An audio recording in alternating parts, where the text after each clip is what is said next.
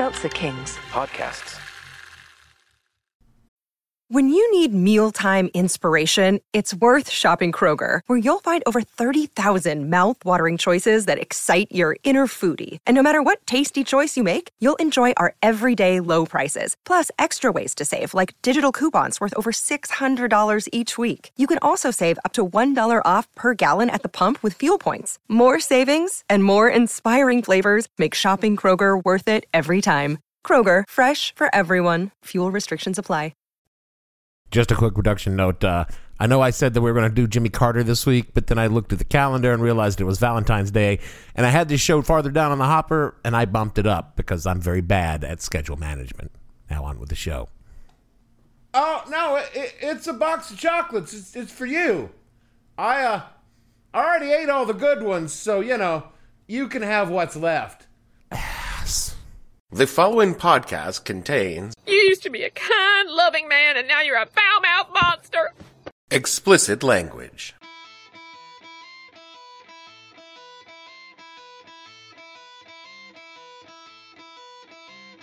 Hello and welcome to the podcast that asks a simple question.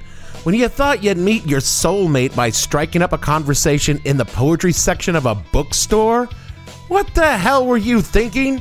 I'm your host, Dave Bledsoe, and this is episode number 350, Looking for Love in All the Wrong Places edition of the show, where we're talking about finding love before we had the internet.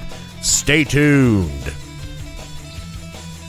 The What the Hell Were You Thinking podcast is brought to you by Harsh Reality, the dating service for people who need to lower their standards. Are you looking for love in all the wrong places, and are you aiming for the moon and blowing up on the pad? Are you constantly asking yourself, what is wrong with me? Harsh Realities is here to answer that question. Our team of experts will examine you for who you actually are, physically, emotionally, financially, and come up with a dating profile suitable to the real you. Then, we will find a match based on the kind of person you realistically have a shot with. At Harsh Realities, we know you look at Pete Davidson and think, well, if he can do it, so can I. And we're here to tell you, you're no Pete Davidson. You need to accept some harsh realities. Lowered expectations. Hello. It's late. It's Saturday night. You're home alone watching this show. You're probably a very lonely individual. Let's cut to the chase. You're kind of pathetic, aren't you? Well, that's why you should call Lowered Expectations. Our video library is packed with thousands of chronically rejected singles just like you. Nestor number 289. I am a man of the senses. I want a woman who knows the smell of crayons, who loves the way the nut tastes on her tongue.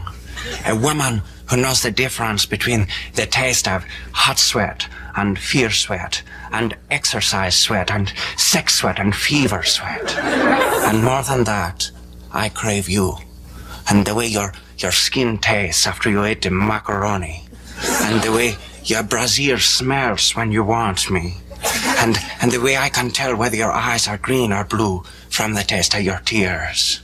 And I want you to want me, to know how my skin feels after I drink a fishbowl full of whiskey, and the way my tongue tastes sweet after I have taken a life. I also like sailing, long walks on the beach, and horseback riding. Bye-bye now. Bye-bye. For Nestor, press pound 289. Lowered Expectations. When you've been blown off by the rest, settle for second best. Back in the 70s when I was a kid, Valentine's Day would be quite the experience. We all got a little ritual humiliation as a learning experience. We'd be forced to create these paper sacks with red construction paper hearts on them so all the kids in class could put Valentine's cards in them for all the other kids in class. And you might ask yourself, as I repeatedly ask myself, what were we expected to learn from this? Who cares? No one will ever love you. That's exactly what we were expected to learn. Now, I can only assume that kids today probably have something like this, but since kids today are soft and coddled and prohibited by law from experiencing anything unpleasant until they're of legal drinking age, it's probably a vastly different experience. Because when I was a kid, kids are not separated by intelligence. the weak are picked on? And it made us the strong, well-balanced, nihilistic alcoholics we are today. For example, there's no way in hell a modern teacher would not examine the Valentine slipped into a bag for all kinds of things an unpopular kid might receive on said cards. Instead of things like "Be my Valentine," maybe the message would be, "You're a fat ginger kid that's only been in the school for 6 months, so no one knows you or likes you, and honestly, we hope you die." Or, if they were kinder kids, "Happy Valentine's Day, whatever your name is." Thanks, I guess. As an unpopular kid, you probably wouldn't have gotten many of any cards, but the rule was that everyone had to have cards for all the other kids in class. But somehow, the cute, popular kids always seemed to have more cards than, say, the fat ginger kids who'd been at the school for only 6 months because their dad was in the military and he moved around a lot. You seem to be handling this well. You think I'm talking about me? No, man, I was one of the cool kids. I got tons of cards that never had hurtful things written on them about how my stomach made the buttons in my shirt pop off, or how my big red hair made me look like Howdy Doodies. No, and I always had lots and lots of cards in my bag, dozens of them, just because, some of the kids in class got Hershey's Kisses on their cards, and one time I got a cat turd taped to mine. I mean, no, I was super popular. Everyone loved old Dave. Dave who? I'm not here to talk about childhood trauma. I'm here because it's Valentine's Day and I want to talk about young adult trauma, namely the kind of trauma that was dating before we had the internet. How is that even possible? Not only was it possible, in many ways it was actually worse than modern forms of dating. I should know because I tried all of them and failed spectacularly. This is a history podcast, so I'll go into a short history of love and marriage through the ages. Oh, you don't have to do that. No. Please. In the earliest days of human evolution, things were enormously less complicated. You probably lived in a small band of hunter-gatherers, maybe 50 people altogether, and you were all related. So when it came to looking for love, there was only one choice. She's your cousin. She's your cousin. As we settled into agrarian societies, you might live in a village with a couple of hundred people, so you had more choices than just your cousin. An awful lot of people still went the cousin route. So gross. Which probably explains a lot about humanity when you think about it. Times changed, civilizations grew, marriages evolved, and specifically they evolved into a financial transaction exchanging women for valuable livestock and land. What about love? Please, we're talking about marriage. It has nothing to do with love. I'm sure people felt all the feels that came with wanting to exchange their genetic code with other people, but that wasn't relevant to the men who were doing the exchanges of the valuable livestock and lands. Throughout all of this, one did not need to worry about finding someone. That was handled by the man in charge of Family X, whose son would marry daughter from Family Y in exchange for 28 cows and 10 acres of pasture. This was how things worked for most of human history. It wasn't until the Enlightenment that the idea of marrying for love entered Western society. And make no mistake, it's still a predominantly Western society thing. Arranged marriages are still very common throughout the world, and in many cultures, monogamy isn't even really a thing. I want to go to there. You and me both, Liz Lemon. Now, I'm not here to talk about marriage and the relative merits of monogamy. I'm just bringing it up to say that for most of history, finding someone for a relationship just wasn't a problem, which is why we remain so very, very bad at it. A lot of people looked at the example of their parents for some kind of guidance on how they should go about finding a partner for themselves. Bad idea. It is a bad idea, especially in the days before one could simply log on and search for love in all the wrong places. Now, my parents were worse than usual when it came to relationship advice because they met in fucking church of all places. And every time I'd complain about how I didn't really know how to talk to girls, their answer would always be the same thing. Now, would you give church another try? I know a lot of people meet their partners in church, and if you're a church person, that's all well and good, but I'm not a church person, and so my going to church looking for love would at best be disingenuous, and at worst would have resulted in my being a teenage father. Once I moved out on my own, things did not get simpler in the dating arena. As a young adult in the 1980s and early 90s, we had 3 options for meeting people that we could date. We could meet them at work, we could meet them from our friends, and we could meet them at a bar. All of these remain viable and popular options today, and all of them suck just as much now as they did then. Allow me to explain in detail how all of these were terrible and how they were terrible in their own unique fashion. And I guess today we shouldn't complain. We've added a fourth terrible option in the fourth form of online dating, so y'all got that going for you, which is nice. Now, I use the term work, but the same rules apply to college since that's work for many young people. I just happen to have been in the military at the same time as most people were generally attending college, so the same rules applied to the military as to college. Indeed, having gone to college right after leaving the military, the only real difference between the two is there are rather more guns around in the military. The youth, the drinking, and the horniness, that's just the same. I have to say I find it a little disconcerting. Well, think about it. The young people in the best shape they're ever going to be in their lives, all living in close proximity, there's going to be a lot of fucking going on. Before the internet, you found yourself going out with people in close proximity to where you spent the majority of your time. Be that an office, a foxhole, or a dormitory.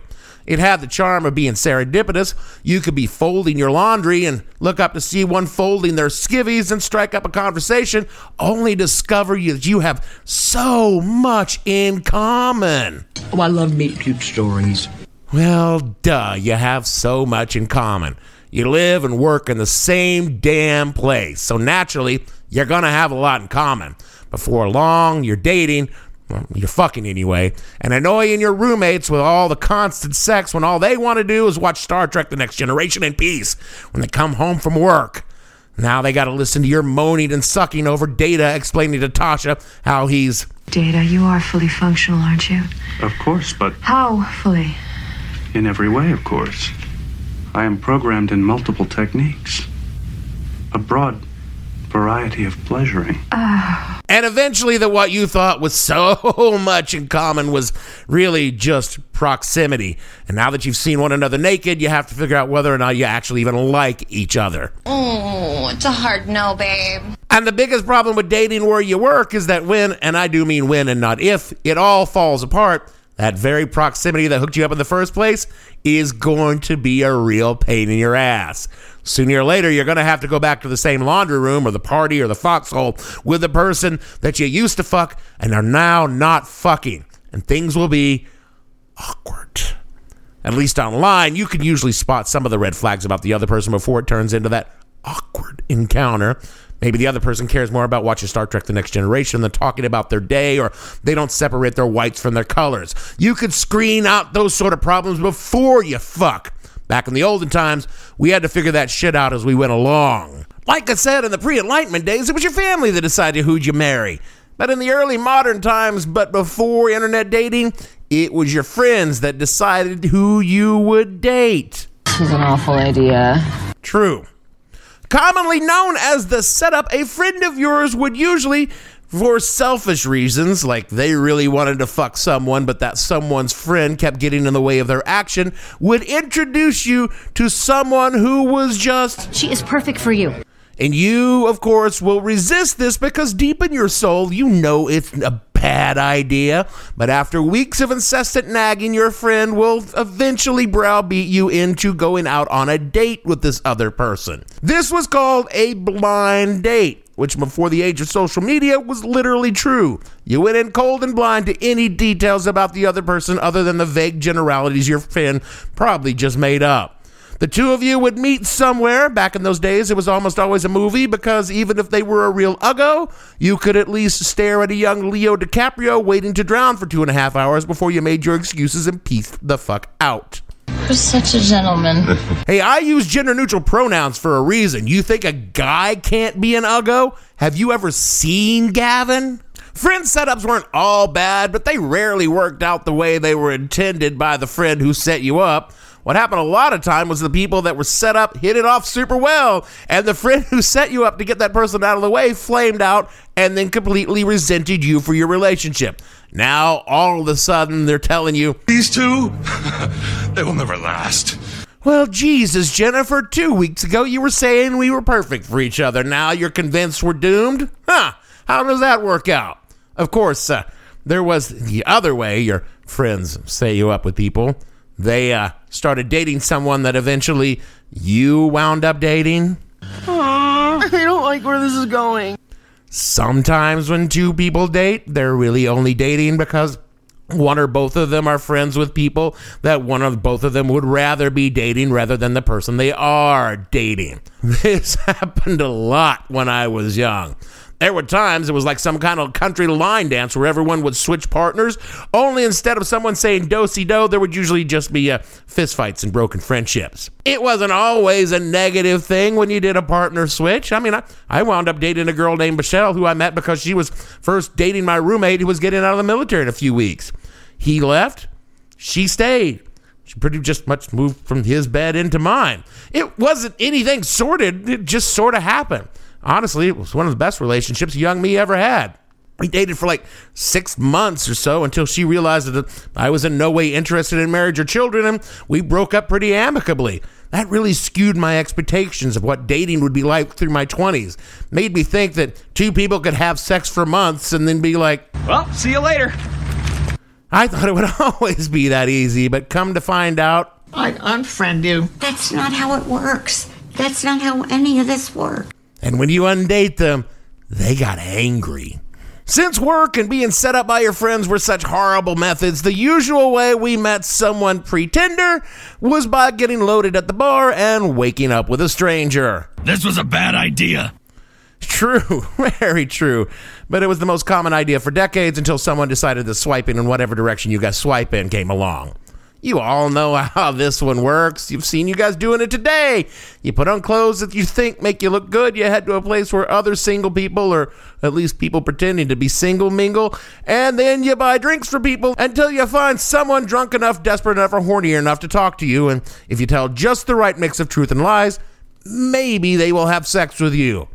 I hear a lot of horror stories about online dating. And yeah, I get it. Some guy being a total creep in a text message is fucked up. But compared to, say, I don't know, waking up blindly hungover on a Sunday morning, naked in a bed you've never been in before, unsure of how you got there and who exactly you're in there with, only to turn your head and see a naked woman thumbing through the pages of the Bible smiling at you. And when she realizes you're awake, she proceeds to inform you that in the eyes of the Lord, the two of you had consummated your wedding last night, and all that remained now was to head down to her church and make it official. And what you really want to say in a moment like that is, what was your name again? But you can't say that because you're pretty sure you'll get stabbed.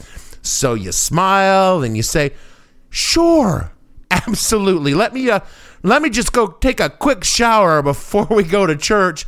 And then you crawl out her window and run for your life through the Northern California trailer park, hoping to find your way to a highway to payphone before she notices you're spending an awful long time in the shower and starts looking for you. Oh, that is an oddly specific detail. That's just something that happened to some guy I knew. I mean, just some random guy that I knew once upon a time. Just totally random guy, not me. Honestly, all this dating nonsense was just too much trouble for me. I figured out pretty early on a way to circumvent all the difficulties of dating. Oh, this ought to be good. You see, rather than constantly trying to look for that special someone, I could just look for someone. I learned that if I just went to the right places, say, the base enlisted club at the right time, say, during a really big deployment, a large number of women would be looking for a friend. A friend for while their husband was overseas. And you strike up a conversation, you buy a couple of drinks, you be a good listener, and you could find yourself in a mutually satisfactory short-term relationship where everyone involved knew there was an expiration date. There was no pretending I was Mr. Right. I could just be Mr. Right now until the deployment was over and everyone could go back to their previous lives, no harm done, so long as everyone used appropriate contraception.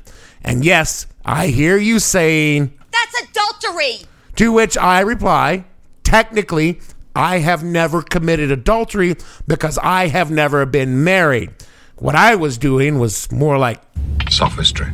Which is fine because I never studied Greek and I didn't know what that word meant. Some of you probably thought that I would be doing a show about things like, video dating or computer dating or even classified personal ads as a way to find love before we had computers. And what you got in the end was, implausible insinuations about my sex life. And I can understand why you're angry. That's fair. But you know what? Yeah, those things existed pre-online dating. But you want to know a secret about them? No, not really. Nobody used them.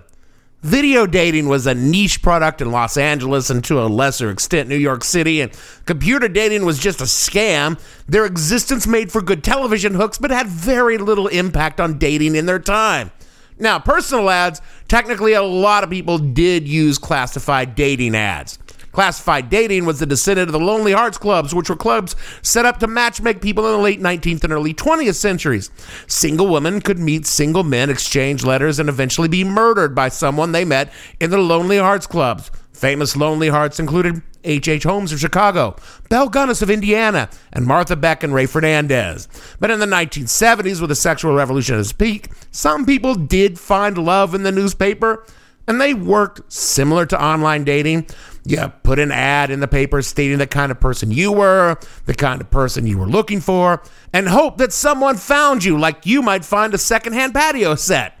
Then you would exchange letters, maybe a phone call before you arranged to meet in person, where one of you would murder the other. I'm sorry, that's unfair. People weren't always murdered by the people they met in the personal ad. Sometimes they would just never show up. Like you would find yourself with a bouquet of flowers waiting at the bus station for Agnes in Omaha to show up, but Agnes would never show up. That's because she'd been murdered in a bus station in Illinois.